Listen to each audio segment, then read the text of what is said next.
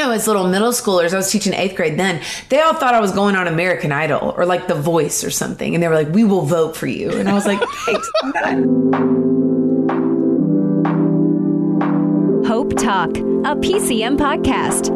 Oh my goodness, Elizabeth Asher Holcomb. Hey, lady. Hey, I love it so much, Ted. It's so good to see you. I actually saw you from a distance Friday night. I was up in the stands at the Ryman there for. You were not. Wasn't that? What was that like for you in the audience? It was cool. It was cool. I was going to ask you to be up on stage with Lauren and Natalie Hemby and John Foreman. You guys look like you were having a blast.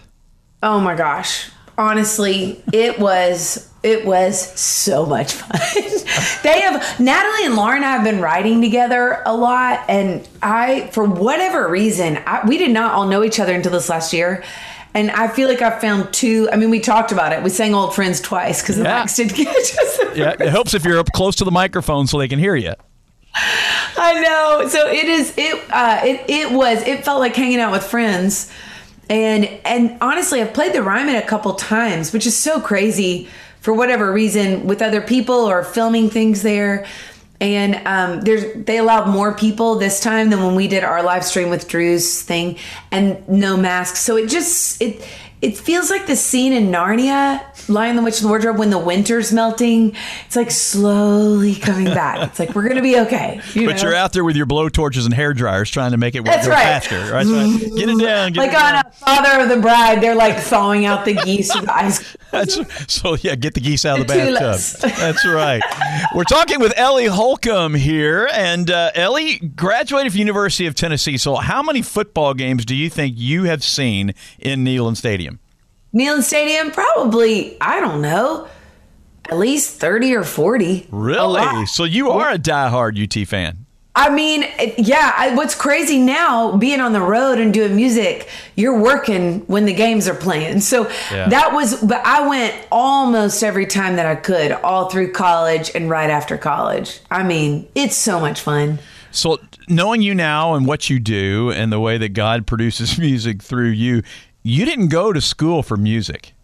I didn't. Isn't that crazy? I actually swore that I would never do music, and I swore that I'd never marry a musician. Because my dad is a producer. I grew up in the studios of Nashville, and I have always known two things: that music is powerful. It has the ability to bring hope to people, to connect a lot of people together. And I've always loved that. But also as a kid, I saw that doing music has a cost. Like I was 0% like enamored with fame, because I just was like, man, this is hard. You have to leave home all the time and be gone all the time. And so I actually got my master's in education, and I was an English teacher. I sang and rapped in my classroom. Why don't you fire up a rap for us here real quick? You got one on the spot? Yeah. I mean, what kind do you want? Totally up to you. Blank canvas. I mean, when I was an English teacher, I was rapping like being verbs, like am, is, are, was, were. Be, being, been. Let's do it again. Am, is, like dumb raps. I'm not a good rapper, but I was just trying to put a beat. But whenever I did that, I taught in like inner city kind of urban environments. And so whenever I launched into that, I would literally have the whole classroom would turn into like a beatbox. Like they'd start banging on the desk, and I'm like, okay, let's learn our being verbs together. That is hilarious. Awesome. So what grades did you teach? I was 8th grade and then high school. Wow. And I loved it. I still miss being in a classroom with kids. I don't miss grading papers. So were you Miss Holcomb then in class? I was Miss Holcomb. Well, I was Miss B. So I taught right before I got married. So I was Miss Bannister, but they all called me Miss B. Yeah. And then I was Miss H. So I don't know what kids can't pronounce the whole names. They just get the letter. I know they could not be bothered to say my whole name ever. But it was really crazy. We were in a deer blind in Texas. So I swore a lot of things. I swore I'd never marry a musician. I swore that I would never do music, and I swore that I would never date my best guy friend in college. And I think God has a sense of humor because I ended up marrying my best guy friend who was a musician and joining his band. We were in a deer blind in Texas where my grandmother grew up on a ranch down there, and where we had the conversation where I was going to quit music and join Drew's band. And I am so grateful that I did that. I think I thought it would be a year. I went to my principal and I was like, look, I know I'm an idiot. I'm probably going to be back in a year begging you for my job back. So if you will consider me again. But I just think I'm going to always wonder what it would have been like to go do music with my husband for a year. We're young, and here we are 15 years later, still doing music. So does that elementary or that middle and high school there, does it have, former home of Mrs. B / Mrs. H? Mrs. H, yeah. Is there a bench with your name on it or something? They actually contacted me for 6 years after that because I loved teaching. I loved teaching, and I still keep up with some of my students who I had on Twitter and Instagram and stuff. They've found me and been like, Miss H, They all thought their context for music, as little middle schoolers, I was teaching 8th grade then, they all thought I was going on American Idol or The Voice or something. And they were like, we will vote for you. And I was like, thanks, I'm not. That's not what I'm doing. But I sang for them in the classroom all the time. But they did ask me every year for 6 years. They were like, so are you coming back? And I'm like, finally after 6 years, I was like, I think I'm an official musician now. Yeah. Sorry. And it's funny, probably those job offers changed from English teacher now to music teacher. Maybe. To music teacher, right. Yeah. Are you sure you don't want to come back? So wife to Drew Holcomb, your best friend now, slash Hunter, slash husband, all of that. Drew Holcomb and the Neighbors. And anybody in this area knows that from the Moon River Festival that's found its home here in Chattanooga. So does that make you like the Chattanooga Moon River First Lady or something? Is that right? I hope so. I will gladly fill in that role. I am crazy about Chattanooga, and we started that in Memphis, Tennessee, where Drew's from.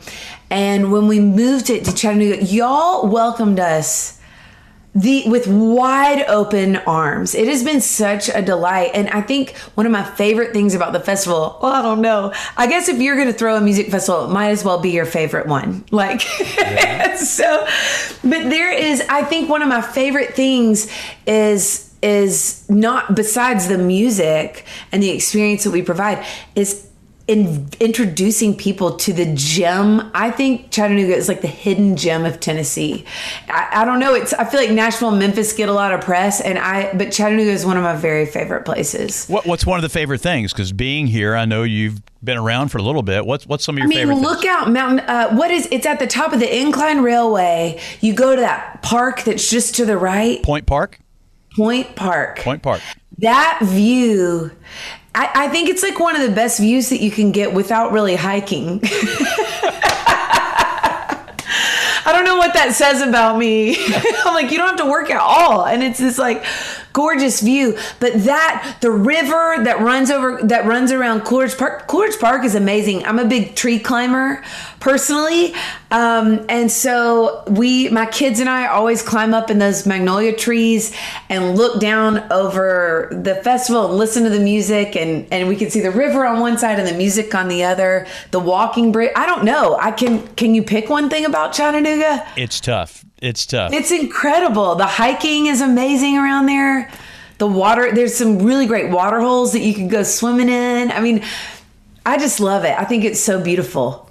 You mentioned in a duck blind or a hunting blind with Drew. So I'm picturing the Duck Dynasty episode where the wives wanted to go along with, but they were more into talking and all that kind of stuff. And what do we do now? And the guys are getting irritated with them. Are you a diehard hunter or are you more along, It is, my dad's family's from Texas. And my grandmother grew up on this ranch. It's not fancy at all. It's a 2-bedroom place where just a bunch of beds are in each bedroom, and there's a half shower, so a bathroom for 30 of us. So it is not fancy at all, but it's sort of a rite of passage in our family and if you shoot it, you gut it. And I can't do it anymore. I just shoot with the camera now, but we always eat what we shoot, so I'm not I would not call myself a diehard hunter, but I love being out in nature. I've always loved being outside. And so you go early in the morning and you get to watch the sun come up and get to watch deer. Some of them get shot. It's really sad. I'm sorry if you're an animal rights activist. Again, we're in the South, so there's very few. There is. That's true. That's a good point. But Drew grew up hunting with his grandfather, so it's just sort of been a family deal. And I will say I do love venison. It's delicious. Oh yeah. What's your favorite way to eat it? Venison sausage. Or there's a really good breaded venison cutlet recipe that my grandmother has taught us with a white lemon sauce. It's so good. Wow. Really, really, really good gravy. But it is, the venison sausage is my favorite because it's lean. It's got tons of flavor. It's not too gamey because it has all those other kind of spices mixed in. Yeah. But it's it's a really lean meat. It's not too greasy, which I love. 3 kids. What's life like with 3 kids being a traveling musician? Of course, you didn't travel much last year, but now that it's kind of opening back up and thawing out, what's that like? It is not boring. No, it's really not. We have so much fun, and they're all really good.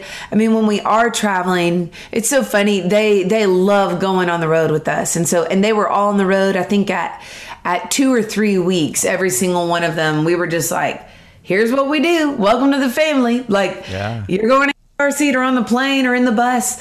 And so they're all really great little travelers. And it's so funny about 2 months into quarantine where we were safer at home, here in Tennessee, they were so are you guys gonna go anywhere? We're ready. They love their nanny too. And so they're we kind of want to hang out with her a little bit more.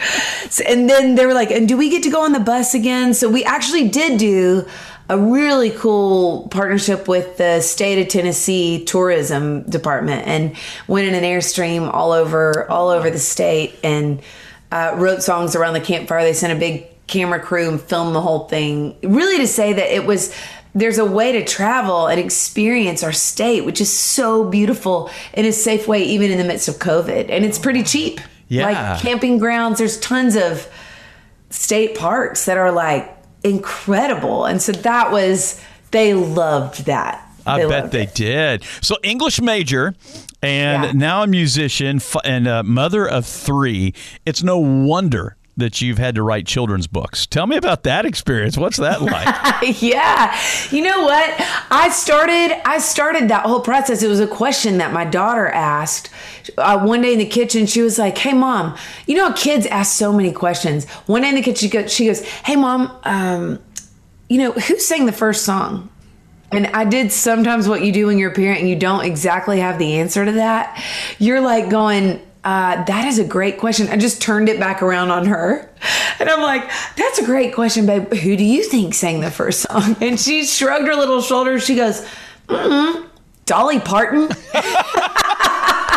I'm well, we're doing something right. Maybe. We're raising you right. That's a great guess. But I ended up going to do some research. I was I'll be right back. Mommy's going to write you a quick children's book to answer your question. And so the first book that I wrote is Who Sang the First Song. And I think my hope is I'm always singing around the house with them. I mean, we sing everything, even if it's just while I'm cooking the eggs and setting the table. But what a beautiful thing to be singing the truth of God's love for them, and for that to be the kind of songs that get stuck in your head. Yeah. It was amazing. And so when I was writing the songs for that, I would go write and then come back and just sing it or play the demo for them once. And if they were not singing the song later that night or later that week, I would just think, I need to do better. Because what I want to get stuck in their heads is God's word and how crazy he is about them. That's what I want them to be singing in their little hearts. And so it's been so fun to write books and songs that help, little kids, younger little hearts, and the big people in their lives remember, who they are and whose they are and what they were made for. And that's been a good reminder for me to write, as I write big truths for little hearts to carry around, kind of distilled into these songs, to remember that even though I'm a mom with 3 kids, that even though I've got jobs and responsibilities, really first and foremost as adults, we're kids. We're sons and daughters of the one who made us. And so that has been a really beautiful thing. I think sometimes as adults, we tend to overcomplicate things, or I do at least. Yeah. And so it's been a really beautiful thing to kind of sit in some of those simple truths and to sing those over my kids / over my own weary and forgetful heart. Well, if you ever get to that point you get dry and you're looking for a character, just remember that Christian DJ in Chattanooga, I don't know, Storytime with Uncle Ted or something like that might work. Storytime Uncle Ted. I love it. That'll work. All right, Al, I'm going to go on a limb here, and this could get me in trouble. Do you know what my number one favorite song that I'm hearing on J103, our radio station, is right now? Oh, no. What is it? I Don't Want to Miss It. Yes! I'm not kidding. I'm not saying just because you wrote it and you're here, but just the sound of it, it's so different. It's just a great song. With that in mind, it's from your new album, Canyon. What's your current FOMO? Is there anything that you want to conquer before you leave your 30s behind in September? Oh, I love that question so much.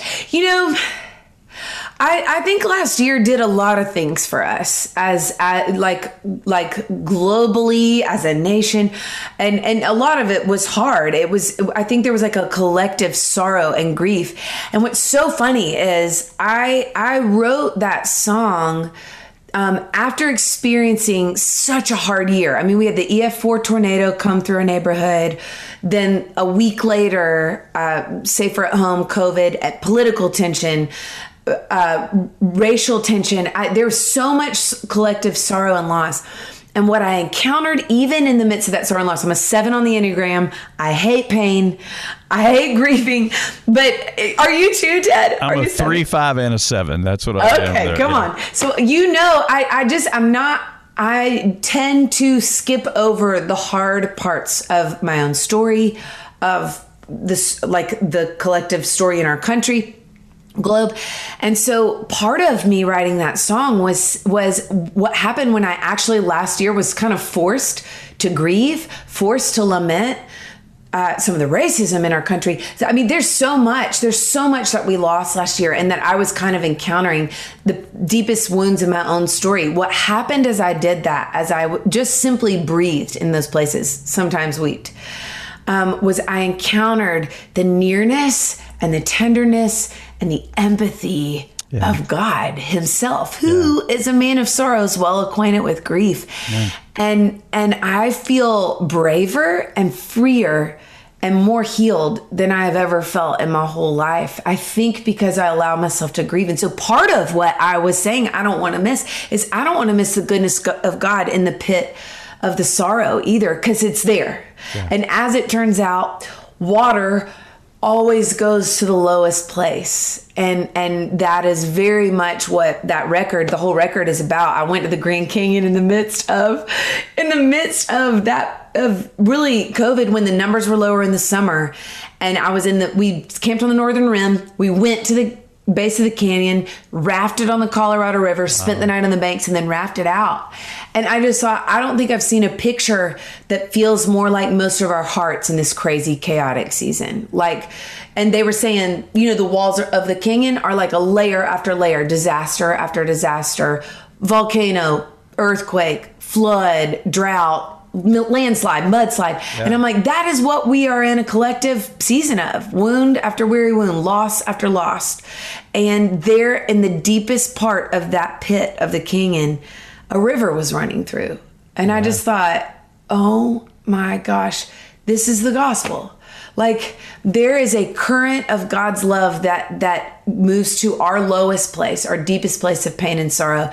And I don't want to miss that there. I don't want to miss the way that takes us to the ocean, the way that takes us to knowing that we belong even when we are broken, and that we belong to each other ultimately. And so, so there's a part of me that doesn't want to skip over grief and sorrow anymore, which is new for me.